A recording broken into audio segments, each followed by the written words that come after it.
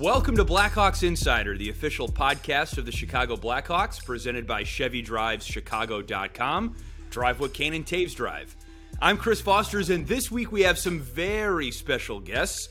Chris Chelios, Mark Messier, and Steve Levy were on the call Tuesday night for ESPN's Blackhawks Washington Capitals broadcast. We've got a stacked show for you today on the podcast, presented as always by ChevyDrivesChicago.com. Drive what Kane and Taves drive.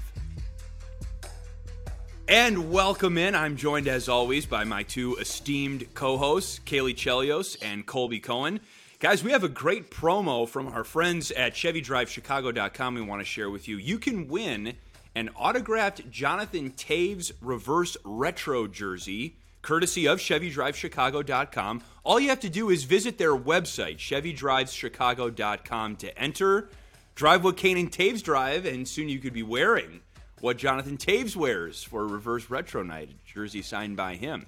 Once upon a time, I think we could have put those reverse retro jerseys into our Sellies and Chirps segment. They were a little bit controversial when they came out, but I think now that the fans have had a chance to get used to them a little bit, they are becoming quite popular, and they do look really good in person and on television, I must say.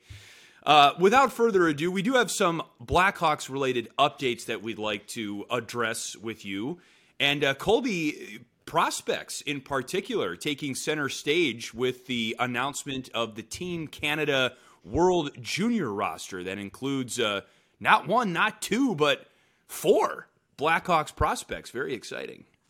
Yeah, look, anytime you make the World Junior team, it's the under 20s. It's really the best prospects and players that are still at the amateur levels of college or major junior. I know, there's a technicality. Major junior is not necessarily amateur, but the Blackhawks, they're going to be well represented this year, and not just well represented overall, but how about on Team Canada? I mean, a huge representation. The Blackhawks had Kevin Korchinski, Nolan Allen, and Ethan Del Mastro all make the team, all left-handed defensemen, all pretty early round draft picks. And then Colton Dach also made Team Canada, which, he had to make the team. I think the other three were kind of penciled into the roster based on how they've played this year. But Colton Dach was kind of a bubble player, and the former second-round pick of the Blackhawks was able to make the team. Ryan Green, another BU Terrier and Blackhawks draft pick, he did not make Team Canada. A lot of people who I spoke to surrounding that situation, and just knowing the situation of how these World Junior teams kind of are, Team Canada does not like picking college players, and Team USA does not like picking Canadian junior players. So I think Ryan Green was kind of on the outside looking in going into it. He went and had a couple of goals in the scrimmage games, and from what I understood was one of the most dominant players. So kind of didn't make the team based on, let's call it, the political side of the game of hockey, which is really disappointing. And I know Ryan Green is really bummed out, felt like he had a really good camp, was able to exchange a couple text messages with him. But now he's on his way back to Boston. As of this morning, he'll rejoin BU. And selfishly, I'm excited because I'll get to see him play at the end of the month when I'm at BU to do BU against Harvard. So, an exciting time for Blackhawks prospects. They'll be represented on Team Sweden, Team Canada. Always good news when your prospects are, the cream of the crop within their countries and their age groups. And pretty cool, too, to be able to put on your country's sweater for the very first time. It's going to be the first for many of these prospects. Not Nolan Allen, who played in the World Hockey Championship U18. He's played with Bedard, McTavish, won gold against Russia. It's not the same thing as the World Junior Tournament, but still a really big stage. This is probably going to be the biggest stage that these prospects have played in, despite having played some exhibition games at the NHL level and training camp. So pretty cool for Nolan Allen and Kevin Korchinski, both lefties, like you said, Colby, but we've been following both of them so far in Seattle in the WHL, and Allen can play on his offside. There's a chance that those two may play together at some point, and who knows, maybe next training camp we get a taste of that as well. So it would be cool if we were able to see them play together at any point, and either way, I'm looking forward to seeing Korchinski probably play on the biggest stage for Team Canada under the most pressure. A little controversial how much pressure is put on these kids, but it's one of the most exciting weeks in hockey. Just watching these young players draw in the crowds that they do, and how important it is for them emotionally to be able to wear their country sweater. So I'm really looking forward to that. It's one of my favorite times of the year for sure. Well, and I can just tell you that, sorry, Chris, I know you were getting ready to add something, but yes, they get to play in the U17s, the U18s, and they do get to wear the country logo for those tournaments. And I got to do that in U17 and U18. But then once we got to that World Junior, Caley, you're spot on. It's a whole nother level of pressure and excitement.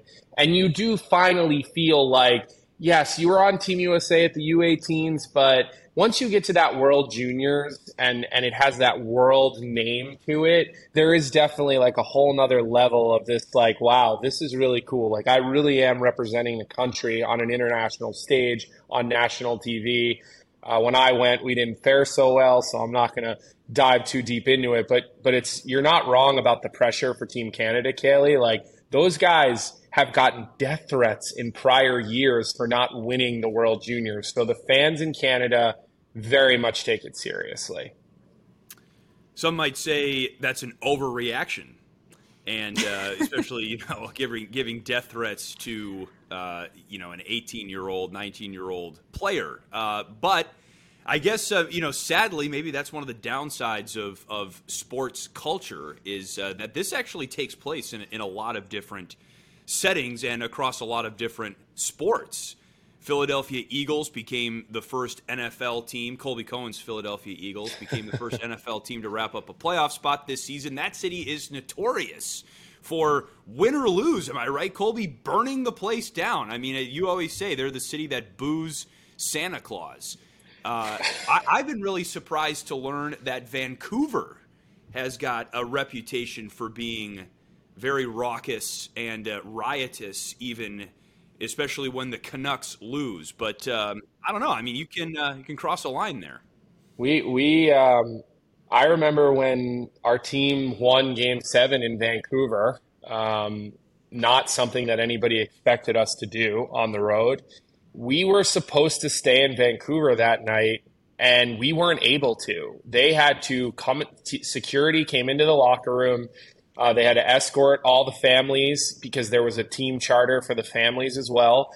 And they had a police escort us back to the airport after maybe an hour and a half of sort of post-celebration. Maybe it was 2 hours. Obviously, things were crazy and moving really fast. But people were rioting in Vancouver. People got stabbed. I mean, they really hurt that city. And I was living in Philly during the last Eagles Super Bowl, and I was getting ready to put a fortress on my door and reinforce my windows because Philly fans, I didn't know how they were going to react to that Super Bowl. And for the most part, they didn't destroy the city too much, but you're not wrong. It's scary in some places when teams win.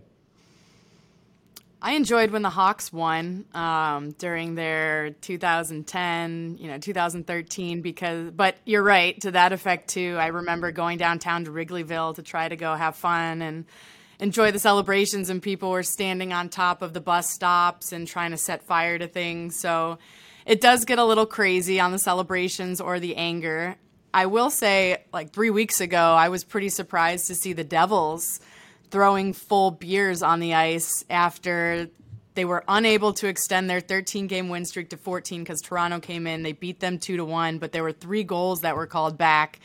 So I think they were trying to throw the beers at the officials, but either way, I just can't imagine being a fan and throwing a full beer on the ice and just looking away like you didn't just throw one at a professional athlete. Would you throw a beer at a person across the street from you if you didn't like the way, I don't know, the hostess sat them at a table or something? It's just a crazy thing to do as a fan. Well, especially in an arena nowadays, that beer costs you $15. So Chris is much more concerned about the waste of the beer. True Wisconsin. Yeah, let's be frugal here. All right, let's pinch our pennies. I would equate that to people that go on Twitter and have all sorts of things to say on Twitter that they would never say to somebody's face. I mean, I think that. I just don't understand what would make an adult, because if you have a beer at a game, chances are you're at least, you should be 21. Let's just pretend you had a fake ID and you're 19 or 20. Like whatever, like you're an adult. You're not like a kid, like a 10-year-old kid who's just like doing something because like you're just a kid. You're an adult and you're sitting there thinking, I'm going to throw a full beer on the ice during a. Like, what are we thinking? I mean, the entitlement to think that that's okay is asinine to me. Like, I mean, imagine that happened when that happened back in the day, and Mike Milbury is jumping over the glass into the stands, going at those old hockey teams in the past. I mean, Broad Street Bullies in Philly, the guys in Boston back in the early days. I'm sure it happened in Chicago at some point, but like, I'm glad the players jumped over the glass and went to clean up their own mess. I mean, it's crazy what people do, though. Wasn't it a shoe with Milbury? Oh, Didn't he hit a fan with his own shoe or something? Something like that. Mike's crazy. The 2011 playoff run that you talk about, Colby, that you were on with the Boston Bruins, the Canucks, that same playoff run knocked out the Blackhawks, and I've learned a little bit about this recent Blackhawks history, but the Blackhawks tormented the Canucks in the playoffs for many years, and then finally in 2011 the Canucks have this 3-0 lead in that playoff series with the Blackhawks and almost blew it. The Blackhawks won 3 straight games to force a Game 7, and talking to people on the Blackhawks staff who were a part of that season, there was definitely some concern, like, okay, if we win Game 7 in Vancouver here, like, are we going to be able to get out of here all right? Or are we going to have to somehow get smuggled out of the city or go into hiding? So, I mean, that's crazy, the reputation that Vancouver. I thought Canadians were supposed to be super nice. I was just going to say, they always – no, here's what they do. They riot and they burn something, and then they apologize and they say they're sorry. That's how they handle it, because that's what the Canadians, they always apologize. They always say sorry. It's because they are the nicest people. I mean, they're definitely nicer people. Like, there's no doubt about that. We love Canada, no question about that. Don't get it twisted. All right, we've got one more topic that I want to hit on before we get into our interview with Steve and Mark and Chris. It has to do with Crocs. The BR Open Ice Instagram account came out with a video the other day.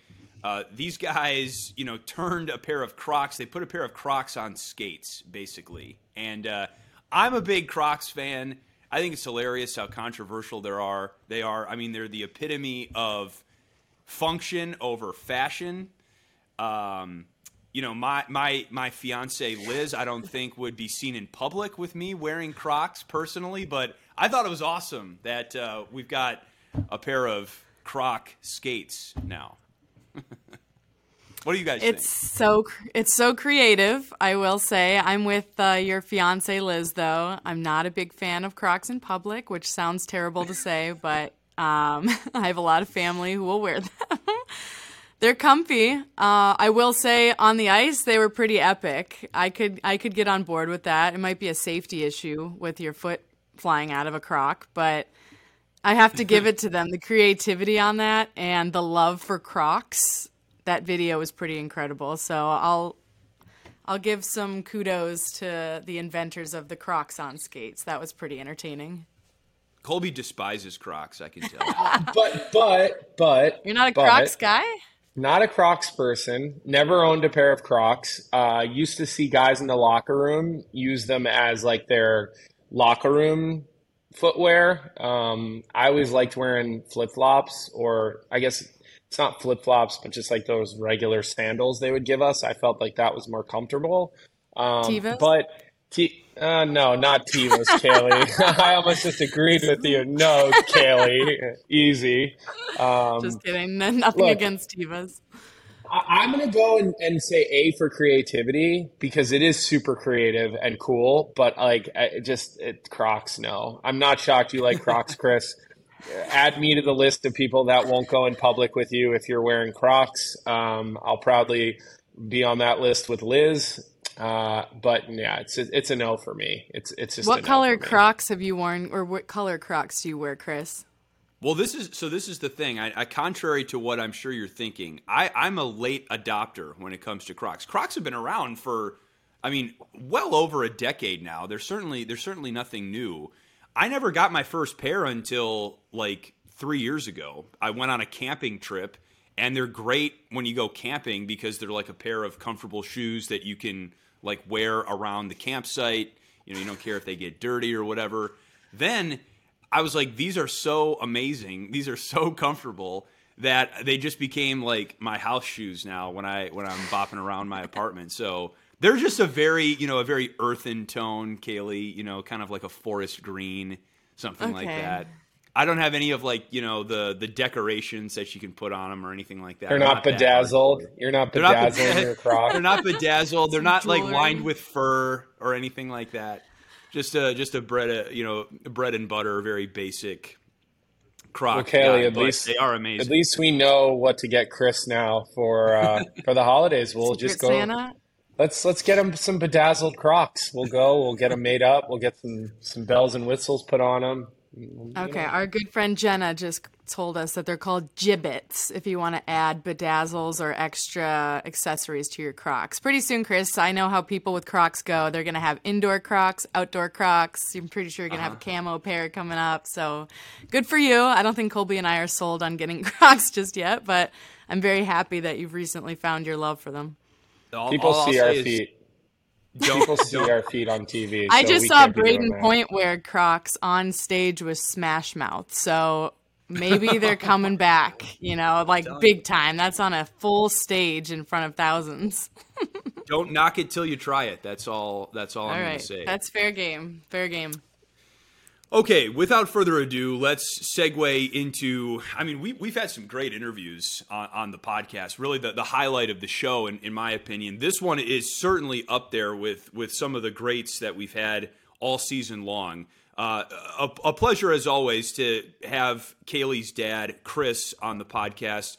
Chris does such a good job as a Blackhawks ambassador, but Chris was joined by as you'll hear Caley say, his partners in crime on the ESPN NHL broadcast team, Steve Levy, the play-by-play broadcaster who, as a broadcast nerd, I've been a fan of for a really long time, and Mark Messier, like Chris Chelios, one of the greatest hockey players of all time. And holy cow, they shared a screen, as you'll see soon. They shared a screen for our interview, and it was like, holy smokes! To have those two guys on the same screen.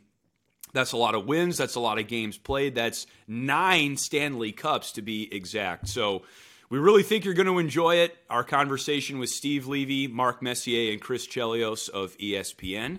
And without further ado, here they are. All right, in TV, this is what we would call a crowded booth. We've got 3 guests coming on the Blackhawks Insider podcast right now, and how about 2 in the same shot, 2 Hall of Famers? You can't put more hockey credentials. Great to be here. It's great to be with you guys. We'll get to you in a second. All right, we'll get to you in a second. You weren't talking about me yet. No, not yet. Sorry. Not yet. We're talking about the other guy. Okay, we got Chris Chelios, who of course won 2 of his 3 Norris trophies with the Chicago Blackhawks. And then it's fitting to have Mark Messier in Chicago. Like Michael Jordan, Messier won 6 championships, 6 Stanley Cups, of course. Steve, I'm really sorry. The only distinction you have is being my favorite Sports Center anchor. That's the best. That's the best I can do for you. I'm sorry, man. I appreciate it. This does feel like a mistake. I feel like I joined a party that I was not invited to. What am I doing here with these guys? Well, listen, we were wondering, when you guys come to Chicago, does anybody other than Chris have any say in where you go to dinner? No, we put it on him. home ice advantage. We'll put it all on him. Totally. Well, now we finally get the opportunity to talk or see what he's been talking about for the last year about here in Chicago there and all his acquaintances and all his hot spots. So we're excited for tonight. Well, Chris, I heard that you were a big fan of Tavern on Rush, which of course is closed now. So what's kind of your plan B? Broke my heart. There's plenty of places for sure in Chicago. Mess knows that, and so does Lee's, I'm sure. But tonight I'm going to plug him because we're going to Chicago Cut. That's one of my favorite steakhouses, best balcony in Chicago. And all right, big dinner, big game, Hawks against Washington. So really quick around the horn. Dad, I'll start with you. Do you think Ovi ties Gordie Howe? He needs 4 more goals to hit 800, 5 to pass Gordie Howe, or excuse me, tie him. And then we'll start with that. Do you think he gets there? Well, I'm cheering for the Hawks, but it's been a tough year, and he's probably frothing at the mouth right now. Just going to sit there in that one-timer spot. But again, it's getting to the point where everybody's paying attention. It's reality that he's got a really good chance of breaking that record, and I'm sure everybody tomorrow. The crowds haven't been sold out, but I think a lot of people are going to be coming to see Ovechkin play tomorrow, and the Capitals are playing better now, and he's fun to watch. He's done it all. He's scored all different kinds of ways. He's physical. And the remarkable thing is how durable he's been over the course of his career. And I'm looking forward to seeing him play tomorrow. Yeah, for me, I think it just goes to show you how significant the record is and what that record has meant as far as goal scoring and how unattainable it was just a few years ago. And here we are probably still 2.5 years out before if Alex has a chance to break it, and it's getting all this attention, and we're still 2.5 years out. So I just think that it's a remarkable record that he's approaching on, and if he does go on to break it, it'll be an incredible achievement. And for me, he's probably not going to get 4 goals, on the Monday night, but I'm certainly rooting for it. The only downside is for these kind of things, I like to see you do it at home. I'm a big believer in the home crowd and that roar, although I think Chicago's, really educated hockey fans will certainly appreciate his efforts. I think we'll take the hat trick. There are a lot of special numbers here, even if he gets to an even 800. And I'm assuming that one will be an empty net goal because he's on a crazy streak of empty net goals, which is not that dramatic. But it would be cool to be in the building when he gets at least 800. I'd like to see that. Well, Leaves, you got to know him pretty well because didn't you guys film a SportsCenter commercial together? I remember a pretty funny one amongst many. I mean, I know you've kind of starred in those commercials over the years. There's a long list of them, and what was doing that commercial like for you? And let's say go back to the original SportsCenter spot, which I know you were on many years ago. I'm not going to say the year of it because I don't want to age it too much here. And then, on the backside of that, Chris and Mark, I got to assume you guys are being asked to do all sorts of movies and commercials throughout your career. I don't know if there's any notables maybe that you guys turned down that maybe you're looking at now going, that would have been fun to be in that movie. Well, the cool one about Ovechkin for the This Is SportsCenter was it was the most expensive This Is SportsCenter commercial ever made because in it, they have this machine that has to lower Alex down through the roof and pull him up and then drop him down. So they made it look like it was a copy room inside a building. And as Mark and Chris know now from being in Bristol, we actually built that fake office on the basketball court. Because, of course, in the real building, we don't have room above the roof, right, to have a machine to lift Alex up and drop him down for. So they had to had to build a conference room, have the machine. And the other cool thing about Alex was they had a stunt double for him. They had a full guy, in his full gear, the massive hockey pants that Alex wears, his backside and everything. They had a guy, had all that kind of stuff going on. And at the last second, Alex refused and said, I do my own stunts. But, with all the Russian turmoil and everything that's been going on in the world, they still replay that now. He talks about late night filings and he makes this uneasy, awkward laugh. But it was a really good spot. And, one of the ones I'm more proud of. Mark, I've seen you in Subway lately. Yeah, you got to be careful what you agree to and what you pass up. One notable one is that the role I had in Slapshot 3 quite a few years ago. And now my kids are getting old enough to have found that on the internet somehow or another. So they remind me often of my acting debut. And it wasn't my acting debut, but they found that pretty funny. I was that with one of the Baldwins, that Slapshot 3? Yeah. I did that with Barry, actually, Steve. Me and Barry. There was a Slapshot 3? Yeah. I'm surprised you don't know that, Leafs. Yeah. And then I did Cutting Edge with DB, but I got X'd on that one. Never made a scene. And then the best, I guess, should have been Mighty Ducks. But it was cool in the beginning, doing those cameos with some of the guys. I remember the Mighty Ducks was with Madonna, Cam Neely, Kareem Abdul-Jabbar was kind of cool, Luke Robitaille. But after a while, sitting around and waiting and not getting paid isn't much fun. So that kind of halted. Hey, Steve, just for you, I'm gonna set us up with a little movie night when we're on the road this year, and we're gonna the three of us are gonna watch Slapshot 3.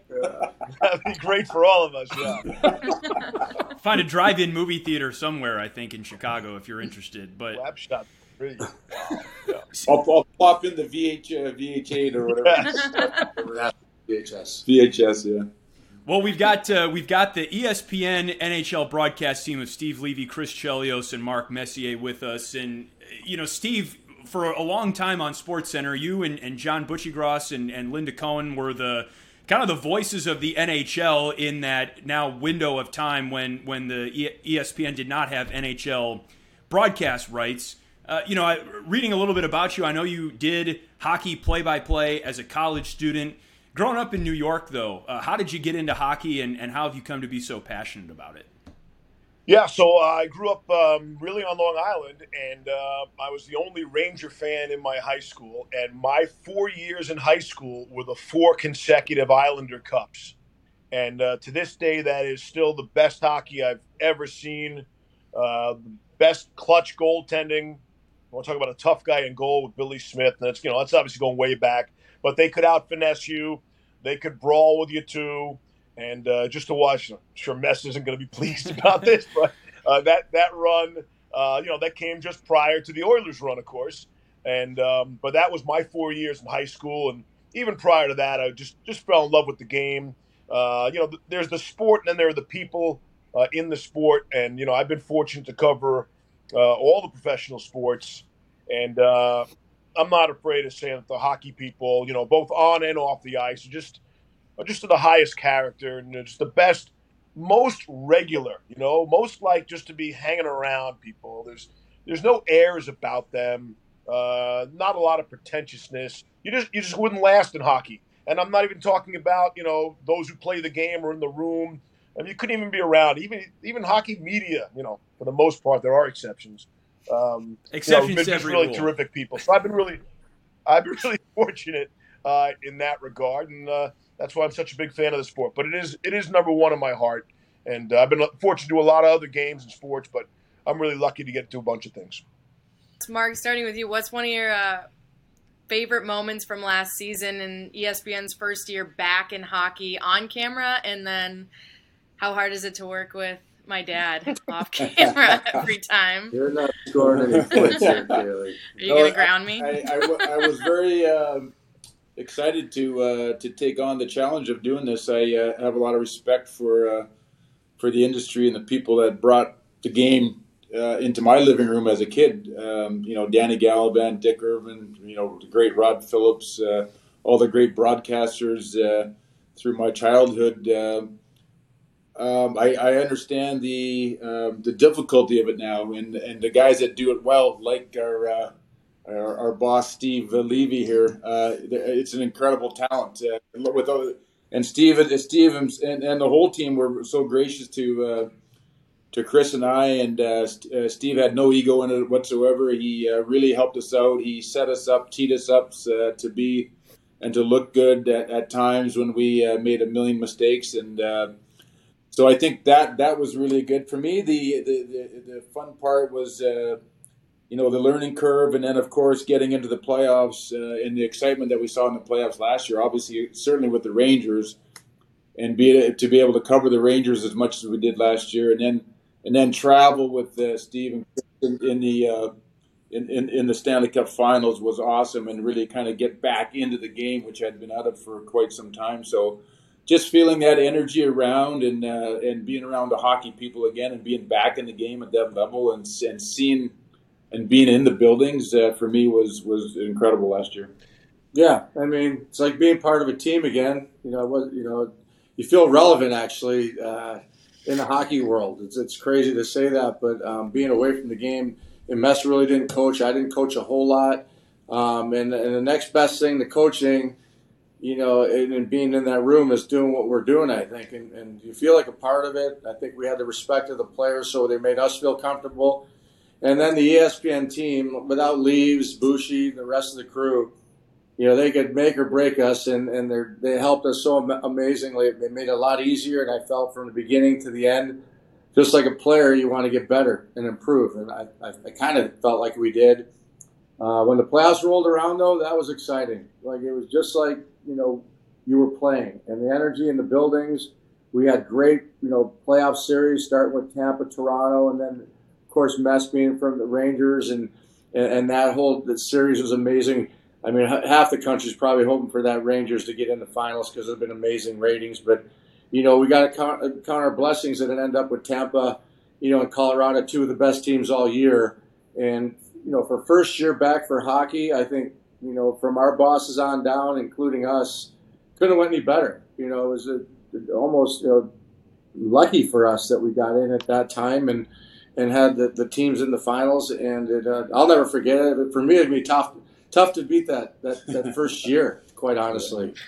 Well, I can tell you guys that you've been anything but irrelevant, because for most people who are playing the game right now and are in their probably core levels of fanhood, we watched you guys play growing up, and you guys were part of so many great moments.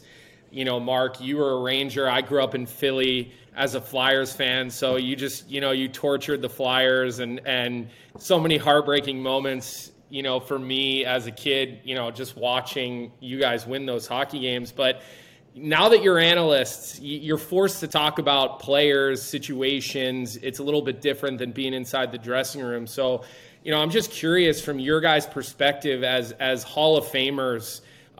You guys were part of some big trades in your day, and if it wasn't you, maybe Mark, you watched your teammate Wayne Gretzky be traded. Chris, you played in a couple of different places as well. Those were seismic level trades that you don't see that often. So I'm curious if you guys see something similar coming down the pike with Kane and Taves. Obviously, we all know their contract situation. We all see the rumors, and are you able to put yourself maybe in their shoes for really what's probably coming sooner than later? Well, I'll go first. Mess probably better one to ask, because you're talking about Kaner and Taves, and I think Wayne and Mark, you're talking about a lot of great players get traded, but not a lot of players that have had the success that those two guys had, four guys with their teams. Mess winning the Cups in Edmonton with Gretz, and then Taser and Kaner winning in Chicago. So that's the part I think that really, it stings if you're in that situation, because you love that team so much and you've been through so much and you win championships. So, as much as it was great for me to play in my hometown, I never had that success winning a cup or the fortune to win that cup. And you can't have everything, because I look at guys that never won the cup. So to have three and Mess having six, we count our blessings that we were able to accomplish that. So it's got to be tough. I would think if I'm Kane and Taves, and like I said, I was a little bit in the same boat, and I'll let Mark finish. But had I had that success, it would have been a lot tougher to leave Chicago. Yeah, for me, I just don't think there's any easy way to end the tenure for those two guys here in Chicago, for the team or for themselves. I think if you first look at the salary cap problem in the era that we live in, they deserved every dollar that they've gotten, but they've also hamstrung themselves and the team from what they can do in the future, because the team is in a rebuild, and rebuilds are very hard on the fans, they're hard on the organization, and they're hard on the veterans on the team, because I think everybody would say, and every hockey fan and everybody else would say, they want to see Jonathan Toews and Patrick Kane and watch them in the playoffs. They want to see them on a competitive team, trying to win another Stanley Cup. And that's going to be hard to do in Chicago over the next few years until they kind of reboot themselves and get themselves going. So I think, it's one of the kind of the difficult things in the salary cap era. And of course, like I said, they deserved every dollar that they got, but it's a blessing and a curse at the same time. So for me, I think that if I was those guys, as hard as it would be, and the age that they're still at. I mean, I went to New York when I was 30 years old, and I felt that I had a whole lot of hockey left to play. And fortunately for us, things worked out in New York, and it was an incredible experience. When I left Edmonton, it was really kind of scary, and I didn't know what I was going to expect. I didn't know if my so-called second career was going to be as gratifying or satisfying, or I would enjoy it as much. But I was hopeful it would be, and sure enough, it was. But so I think for the players themselves that have played on the team as long as they have, and they're still unbelievable hockey players. I mean, I watched them both. Patrick Kane has been one of my favorite players over the last pretty much for his whole career. I love watching him play. He'll get a lot of satisfaction, as tough as it would be to leave Chicago, going to a competitive team in a different environment and winning a Stanley Cup again. I think that would be a goal of his. Chris, I got a question for you. Your reputation as one of the Iron Men and one of the true workhorses in the NHL is pretty legendary. And did you ever ask, or did you ever think it was possible for you to play 60 minutes, to play every single minute in one game? Did you ever try and accomplish that? I think I've hit it once. We had a triple overtime against Calgary. That's when Joe Murphy, Big Joe, scored the game winner OT. I did hit 60 minutes once in my career, but when you're young and everything's going well, you don't get tired. At least I did. In defense, you get a little bit of a rest sometimes when you're on a good team. Towards the end, I had no problem sitting out the last 10 minutes and resting, letting the other guys play. So, but like Duncan Keith's a perfect example. He logged tons of minutes, and wasn't a big guy, but what he accomplished was amazing. Mark, I was a little bit young, so I didn't watch you or my dad go head-to-head. Steve, I mean, you got to call a lot of games, and I'm sure watched a lot more than I did, but what was it like playing against each other and now being partners in crime with Leaves? Well, we were talking about it last year a little bit. We actually never did play each other in the playoffs, and we were never really that often in the same conference. So we didn't play as much against each other as you would have thought over our long careers. And but I had heard so much about Chris from my good friend Brian Leach when I was with the Rangers, and how much respect Brian had for Chris, and told me what a great guy. And of course, we ultimately ended up getting to know each other a little bit better on some long nights at the All-Star game here in Chicago a few years ago. Yeah. So all the stories that I heard were true. We became very friendly after that. Yeah, we were pretty much the last ones to leave every All-Star game. Remember the basement when we played in Boston at All-Star game. But yeah, it's just crazy that I never played against Mess or Wayne in all those years in the playoffs, not one round. So you would have loved driving Wayne crazy in the playoffs. Oh, and then I would have you come after me and Marty come after me. So that's fun. Yeah, but again, same for Mess. Like, what a great leader he was, and it would have been awesome to play a season with him. Never happened, but now here we are on a team together. It's pretty cool, and really enjoying it. I think together, Mess is serious. Real serious. Now I get it why guys followed him. But it's been great. Well, I was in that basement in Boston too, by the way. I can't think of the name of the place. Daisies. Was it Daisies? No, it wasn't. That's another one, but it wasn't Daisies. And it was a basement in a Boston bar that we were there a long time. Faneuil Hall? Was it the dugout? No, it wasn't Faneuil Hall. Cody. No, not Faneuil Hall. Was it the dugout? Boylston Street. On Boylston Street. Yeah, remember that? It was an All-Star game. Me, you. Noons was down in the basement. Yep. Mom was there right till 6 a.m. too. I had lunch. Well, it did help that I got to cover these guys' careers, and that I did know them personally before we started working together. Mess obviously being in New York, I'd bump into him in a variety of places, away from the Garden, and And Caley, your dad did take me out, World Cup of Hockey in Montreal. I mean, I couldn't, 5 a.m. We're in some Greek place. What was the name of that place, Cheli? I don't know. It moved so Come on, it was a famous one. Well, it was a park extension. It wasn't Milos, but it was something right near Milos. But yeah, that was a great night for everybody. 5 a.m., planes flying, things on fire. Leaves. When I look at Mark and Chris, I mean, these guys look like they could probably still strap it up and play. Yeah. Does Chris have you riding the stationary bike with him in the sauna? Are you on that routine with these guys or what? I mean, Mark, you look like you could still play. I mean, it's like they have threatened a little bit. Yeah, it's when we go to the cafeteria when we look at the difference in the plates. Mine has a bunch of pasta on it. And, Mess has all this healthy stuff. There's a lot of green on his plate. I'm telling you, we're working on that though, Colby. Because honestly, I never put weight on since I was 21 or 22. The first year ever, just because you're sitting around in the studio so much, especially when you got early and late. So it's hard not to just keep picking and eating and Jesus, I appreciate these people who stay in shape that never played sports. Well, Chris, I'm always trying to get Caley to go in on an Uber Eats order with me when we're in the studio, but whenever I name the places that I want to get food from, she's just rolling her eyes at me. So I strike out on that one all the time. Well, she's married to a walking vitamin, so good luck with that one.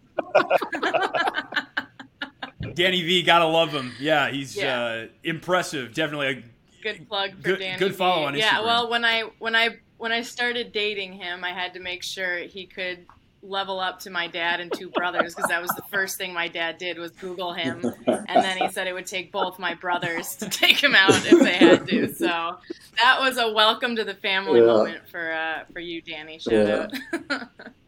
So, Steve, I have to say then, is it you who leads the troops home at 5 a.m. or who gets to be the responsible one of the three of you? That's a good question. I would say we've all taken turns there. I'm one of those guys who may, one last one, final, one of those guys. Final fair weather. The beauty is, it's really only once a week. And when we go out, it's usually in Bristol, Connecticut. So there's not too much trouble you can get into there. I only take them to the finest places in Bristol. There's a Cheli's down the street, and try to show them. So Mess has Manhattan, Chris has Chicago, and I got Bristol, and I think it's fair. I think it works out nicely for everyone. Yeah. Mark, there was a big event for the Blackhawks in November when they retired Marian Hossa's jersey. And, I was talking to one of my broadcast partners, Troy Murray, and at that event, they had all 7 Blackhawks who were members of all 3 of those Stanley Cup teams. And we were commenting on how that was one of the great cores for an extended run in NHL history. And, of course, your Edmonton Oilers frequently get mentioned in that conversation as well. And as you saw those Blackhawks teams play out over the course of the last decade, did their core remind them of yours in Edmonton in any way? Well, I mean, that's a good question. I think the differentiator is always going to be Wayne in any conversation like that. So, I mean, it's hard to say any team could measure up to that core just because of Wayne and what he was able to bring to us. I think the thing that I remember most about that team, I mean, how many years was it before Chicago had won a Stanley Cup until they won the first one? Was it 49 years? So 49 years. They have an amazing team, amazing nucleus. They win the Stanley Cup, and that summer they got to trade away, half their 12 forwards because of the salary cap. But which is really interesting because they were able to put that, so-called bottom six forward together that were all being, really underpaid for how good they were. And, of course, they all went and got traded and made much more money after that. But, when you start, with 2 players like, Taze and Kane, when they've, that is the amazing pillar to work from, to start a team from. And sure enough, they were clutch in every situation, 3 Stanley Cups in the salary cap era. That's that's pretty strong. I mean, I don't know how it measures up in history with all the other great teams and great nucleuses, but my hat sure off to them and the organization for for getting that team together, keeping the core together, and going on and winning 3 Stanley Cups under really hard managerial processes with the salary cap. So, where they stand in the history of Nucleus is I don't know, but they were sure good. Well, Colby and Caley, 5 a.m. is still a little bit of a ways away, but these guys have a dinner reservation we got to let them get to here. Any final questions for our panel of experts, Chris, Mark, and Steve? I feel like we could go on forever, but we'll hopefully get to see you at the United Center, and we hope you guys have a great broadcast together. It was a lot of fun catching up. Caley. Thanks for coming on, guys. We really appreciate it. You got it, Dad. Thanks, Colby. Thanks, Chris. Thanks for having us. Thanks, everybody. Appreciate it. Be good. All right, Caley, be honest. What's it like interviewing your dad? I mean, I remember the first time I interviewed him, I was completely dreading it. We just we're very similar, but sometimes it's like oil and vinegar as well, and who knows what's going to come out. But I will say I love interviewing him with people like Mark or some of his buddies in that sense, because it's kind of like they're right back in their playing days. They're like kids again. They have a great rapport, and I don't know, I learned something new. I had to do some homework on both of them, and there was like a million things I just thought I knew about him, and I didn't about his career because I live with him, and we're pretty good friends, so I just don't think to look up his stats ever. But when you do, it's fun to see two people like him and Mark come together who have such a decorated history, because it's not the stuff I usually talk about with him unless it's related to the Blackhawks. Yeah, the 60-minute game. I thought that was legend. I didn't think that actually happened. Time on ice was not recorded as an official stat before, I think, the 1998-99 season. So, but that is astounding to play, because we're on the broadcast and it's like, oh, this guy's got a 90-second shift. He must be gassed. Like playing 60 minutes in one game. I can't believe that's physically possible. But anyways, I wonder, that was an amazing time. Speaking of that, I did wonder how much time on ice. I'll have to look it up. I don't know now. But Seth Jones played in the playoffs against Tampa Bay. He played in 5 overtimes. Oh, yeah, in the bubble. I remember that. Him and Hedman, I think, were very, very close to, if not 60. Right around 60. So that was a pretty incredible stat, speaking of him. I remember watching that game. Was Braden Point? Did he score that overtime goal in the slot or something like that? It was like a broken play. Yeah. Yep, he did. No, that's I remember that one. I remember the one between Pittsburgh and Philly that went to 5 overtimes. I still remember that one because I didn't go to school the next day. But yeah, I mean, look, Chris Chelios was just so, I mean, well known for that kind of thing, and there was all sorts of rumor and legend about his stationary bike and how much time he used to spend on that thing getting in shape. And we hit it in the interview. I mean, when I see him walking around, he's still in better shape than everyone. I mean, the guy just looks like he could probably just strap him on and be like, yeah, all right, I could play a couple of games, no big deal. So it's a couple shifts. It's definitely. I liked the shoulders joke too. Mark's shoulders were too big for the for the Zoom interview. Well, and Steve Levy's such a riot. I mean, he's such a perfect personality for I feel like your dad and Mark Messier, because look, your dad is such a humble guy when you talk to him. I mean, he really is, and I don't know Mark Messier well, but you could just tell that he's humble by the way he talks about the game and other players and gives credit everywhere else. And then you got Steve Levy, who is kind of like the perfect, straw to mix up that drink of humble, humble soup, because he comes in with this big personality full of jokes. If you ever get, he's hysterical, Steve. Like his humor on the air is a lot like his humor off the air. So it'll be fun to listen to those guys do the game, the three of them. I've never heard them do a game, only studio. So hearing them in game, I think could lend to some banter and some entertainment between the three of them. So we'll have to see how that goes. Well, there would be no point in putting the interview into our Sellies or Chirps segment because we would unanimously be celebrating it. Nonetheless, let's get to Sellies or Chirps. the point of the show where each of us brings a local story or relevant topic to the group and asks if it should be celebrated or chirped, challenged. I'll start, and this is personal for me. We were the three of us, along with John Weideman and Troy Murray, the broadcast team, a good chunk of it. We're at the Field Museum earlier this week for a season ticket holders event, and it was an opportunity, among other things, for season ticket holders to take pictures with the players and the broadcasters as well. So I found out going into this event that they were going to station the broadcasters by Sue the Dinosaur, and fans could come up, take their picture with us. You'd have Sue the Dinosaur in the background, and I'm pumped. Okay, like I'm amped. I love Sue the Dinosaur. I love the Field Museum. I remember when Sue the Dinosaur came to the Field Museum, and it was a sensation. Like, I came down with my family from Wisconsin. We checked her out. It was awesome. And I'm like, and then I walk in with Colby and Caley, and they're like, "This is it? I thought it'd be bigger." Guys, come on. It's like, it's a 90% complete T-Rex skeleton. They've literally never found anything like this before. And it's enormous. She's 40 feet long. She's like almost 20 feet tall. Like, come on. Okay. Are you now that you've seen it, now that you've had a chance to maybe soak some things in, are we celebrating or chirping Sue the Dinosaur at the Field Museum? Celebrating Sue, but after that, definitely chirping Colby's and I's reaction to thinking Sue wasn't that big a deal.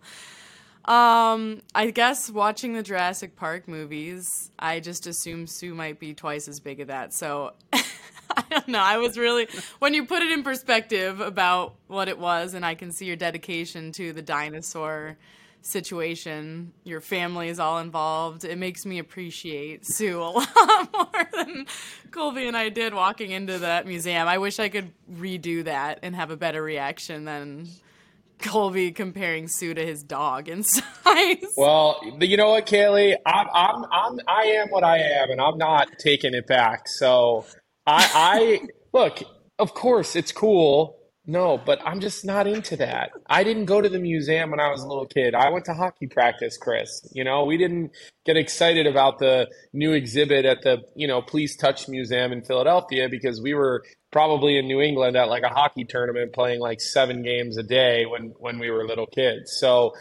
it's cool, no doubt, but I just I don't know. I thought it would be bigger like Caley. I also watched her. I watched Jurassic Park too. I thought it would be bigger. That's I think all. that makes us sound even worse saying that we've seen Jurassic Park. That's not real dinosaurs, but yeah, it's not. Okay. They're real. Well, they look pretty real to me in that movie. You're not wrong. You're not wrong. Well, Sue is real, and I think there have only been like 30 T-Rex skeletons ever discovered, and this one is like basically fully intact. But I'll let it slide. I'm glad that you at least got to see Sue in person. I do actually think that Actually, I'm not sure about this. Obviously, Sue is named after the paleontologist who, by and large, discovered. I was going to ask, how do we even know her know. name is Sue? Did she get to choose that name? I mean, like, we just calling her Sue? I mean, I actually don't know. I actually don't know if they've determined that Sue the dinosaur was a female. Maybe they have. I'm not sure. I'll have to see. I need to. You really go back you there. really like You her. have to go back, I can Chris. tell. All right. Well, celebrate Sue. I like Sue. Thank you, Caley, for coming around. Yeah, with I it. do. I feel really bad about it. my initial response to her size. I love Sue. It was a great experience, and I'm very grateful that we had that opportunity to meet her at the Field Museum. So I'll celebrate that. And with mine, I want to transition to Subway. We talked about it with Mark. He is now an ambassador. He's in commercials with Subway. And for a long time, I am just blown away that Subway seems to be America's sandwich. And the best of the best have endorsed Subway. Tom Brady, Simone Biles. So you have the Olympics. I mean, I don't know where the money is coming from. There has been proof that there's no tuna in their tuna sandwich, that there's a chemical in the bread that is in yoga mat. I mean, there's a lot of things that have not come out great about the ingredients of Subway. So my question for you guys, are you celebrating Subway as America's sandwich, or are you chirping Subway? Well, it's been a long time since I've been to Subway, last Saturday to be precise. That's so epic of you, Chris. Let's celebrate Subway, baby. I mean, I wish we could go back to the days of the $5. Did you get that chips and a song cookie? is good. No, I skip. I've never been the chips. I've never been a chips or a cookie guy, but I'm still down to house a foot long. The cookies are the only good thing at Subway. I've honestly never tried the cookies at Subway. Like, I just don't like. I believe you got to stay in your lane. It's not a bake shop. Why? All they do is bake bread all day and give off an aroma that can make you nauseous. So Colby's chirping. That's Subway. fair. And I will say that I would go to Subway like all the time in college, cheap meal on the go. And yeah, like the smell, like I would smell like Subway for the rest of the day. So, I get that's somewhat of a drawback. But if you're not going to say Subway is America's sandwich, then what are you going to say, Colby? I just don't understand how they have so much money to get all these athletic endorsements. First off, I'm definitely chirping it. It's not America's sandwich. It's gross. I didn't even know the stuff that Caley said. I'm not shocked that they're making their bread out of the same thing Lululemon's making their yoga mats out of. That's not surprising at all. But seriously, I didn't even realize that Subway's still around. I guess maybe I'm just oblivious to it. But the smell of Subway just makes me actually sick. And when I walk in somewhere and the smell is that in your face, I can't do it. And I did eat Subway when I was in high school, because sometimes we would be going to an away game and you would just need something. So I can't. I think I would rather I'd probably rather do a juice cleanse than eat Subway. And I really hate doing a juice cleanse. I've tried that before. It's miserable. So I'm chirping this. I don't know where they're getting all this money to get all these endorsers. Maybe owning a Subway is better than eating at a Subway, maybe. But I can't get on board. And I'm sure Caley knows even more stuff about the ingredients that would make me more uncomfortable even talking about Subway. All of that has come out recently. I used to eat a lot of Subway back in my day, for sure. I loved the $5 foot long. I loved the song, $5 foot long. There we go. But I wouldn't. Now that I know what I know, I wouldn't. I just, like I said, I can't believe Tom Brady, Pat Mahomes, Olympians, and now our one of the hockey gods, Mark Messier. I mean, I don't know how they get these people to endorse this sandwich, but good job by them, because it has me wanting to open up another podcast that's investigating how Subway is able to do this. Well, crazy. And we're clearly sitting here spending 15 minutes talking about Subway. So obviously they are doing something right. Well, in the spirit of doing something right. I know where I'm going to lunch today. Oh, heck yeah, Chris! Please tweet it. Don't send me any pictures. But in the spirit of right and wrong, my cellular chirp this week has to do with the phenomenon of basically of social media. Because here's now what happens. Everybody latches onto a TV show, and we'll use The White Lotus as an example. I just finished the finale. I won't talk about anything within the episodes, for those who haven't seen it.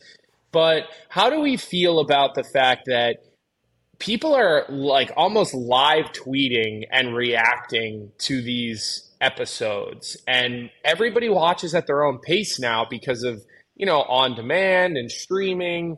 So where are we with this whole thing about what is the etiquette, would you say, for how long after the season finale drops till you can go to your social media channels and start talking about it? And for example, I saw over the last couple of days, I had to wait to watch White Lotus. My wife was away, so I had to wait for her. So I would see headlines about the show on Twitter, and I would just buzz right through it and make sure like I didn't look at anything, I didn't see anything. So it doesn't really bother me, but I'm just wondering, like, where are you guys with that? What is the etiquette?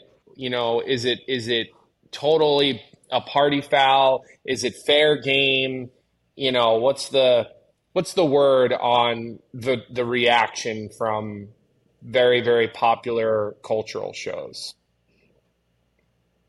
Caley, you want to weigh in first, or you want me to?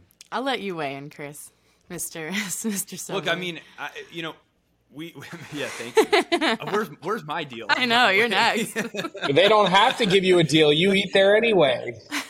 Yeah, that's true. You're the only person. I'm funding their budget. Okay. Look, you can like try and take, some kind of, I don't know, moral stance on this and say like, oh, you gotta respect, other people watching on their own time. Look, like, this is the world we live in now. I mean, it is an instantaneous world thanks to the internet and social media. And if you don't want a spoiler, then you gotta stay off social media. It's just like, I don't know, like a necessary evil maybe of the current climate. But look, I mean, I've fallen victim to spoilers by like shows that I've been watching. I've like, kind of absentmindedly been scrolling on Twitter and have just been like, oh shoot, like I didn't know that. But it's like, look, you gotta just know what you're getting into. So I don't think you can chirp people for. I mean, it is annoying, right? Like, and they're going for like that instant reaction, to get those, like, generate that buzz. But at the same time, I don't think you can blame someone else for having a show spoiled for you. You just gotta know that this is almost 2023, and that's just the way things work. Yeah, I'm gonna say I'll chirp people that try to spoil it for other people. It is annoying, but for personal rule of thumb, I don't typically post anything. I think night of, if you want to respond, fine. But the next day, I think it's fair game. If you have an opinion that spoils something, you have the right to do it. I mean, it's social media. I don't think everything's been like spoiled for me before. I used to watch Game of Thrones, and that's the only show I could think of that had some major spoilers. But I've never been spoiled. I don't think so. I don't have a ton of opinions on it other than it's kind of fair game. And I agree. Well, I really do think it's fair game. Because, like, look, you're not gonna watch a live sporting event and say, "Oh, I'm gonna wait to tweet about it until the next day so that people can have a chance to watch it." I totally agree. And it's like, oh, I want to go home and watch the game, so I got to stay off Twitter. Okay, then tape it and stay off social media. It's, you can do what you want. And if you close your eyes, if you don't want to see it, I don't agree. I was just wondering, I want to know what you guys thought, because I thought you guys would be like, oh, there's Colby again being unreasonable. But I just think that you're right. It's fair. It's completely fair game. And watch it on time if you don't want to get spoiled. Yeah. Next day is fair game. You've been unreasonable enough already. That's my middle name. This episode. $5 foot long. I was gonna say, and Sue, like you've been plenty unreasonable on this episode, Colby. Don't you worry. Someone has to be, Chris. Oh boy. All right, well, we are out of time for today on the latest episode of the Blackhawks Insiders podcast. Thank you so much for listening, and thanks once again to Steve Levy, Mark Messier, Chris Chelios for joining us. We really appreciate it. Also, thank you to our producers, Trevor Bray and Jenna Rose. Jenna Rose, by the way, also a huge Sue the Dinosaur fan, and she confirmed that we actually don't know the gender of Sue the Dinosaur. So I'll let you take that and run with it as you will. Thank you for the clarification, Jenna. As a reminder, more content is always available at Blackhawks.com. And thank you, as always, to Brad Dollar and Southside Jake for the music featured on the podcast. We will talk to you next week. For Colby and Caley, I'm Chris. So long, everybody.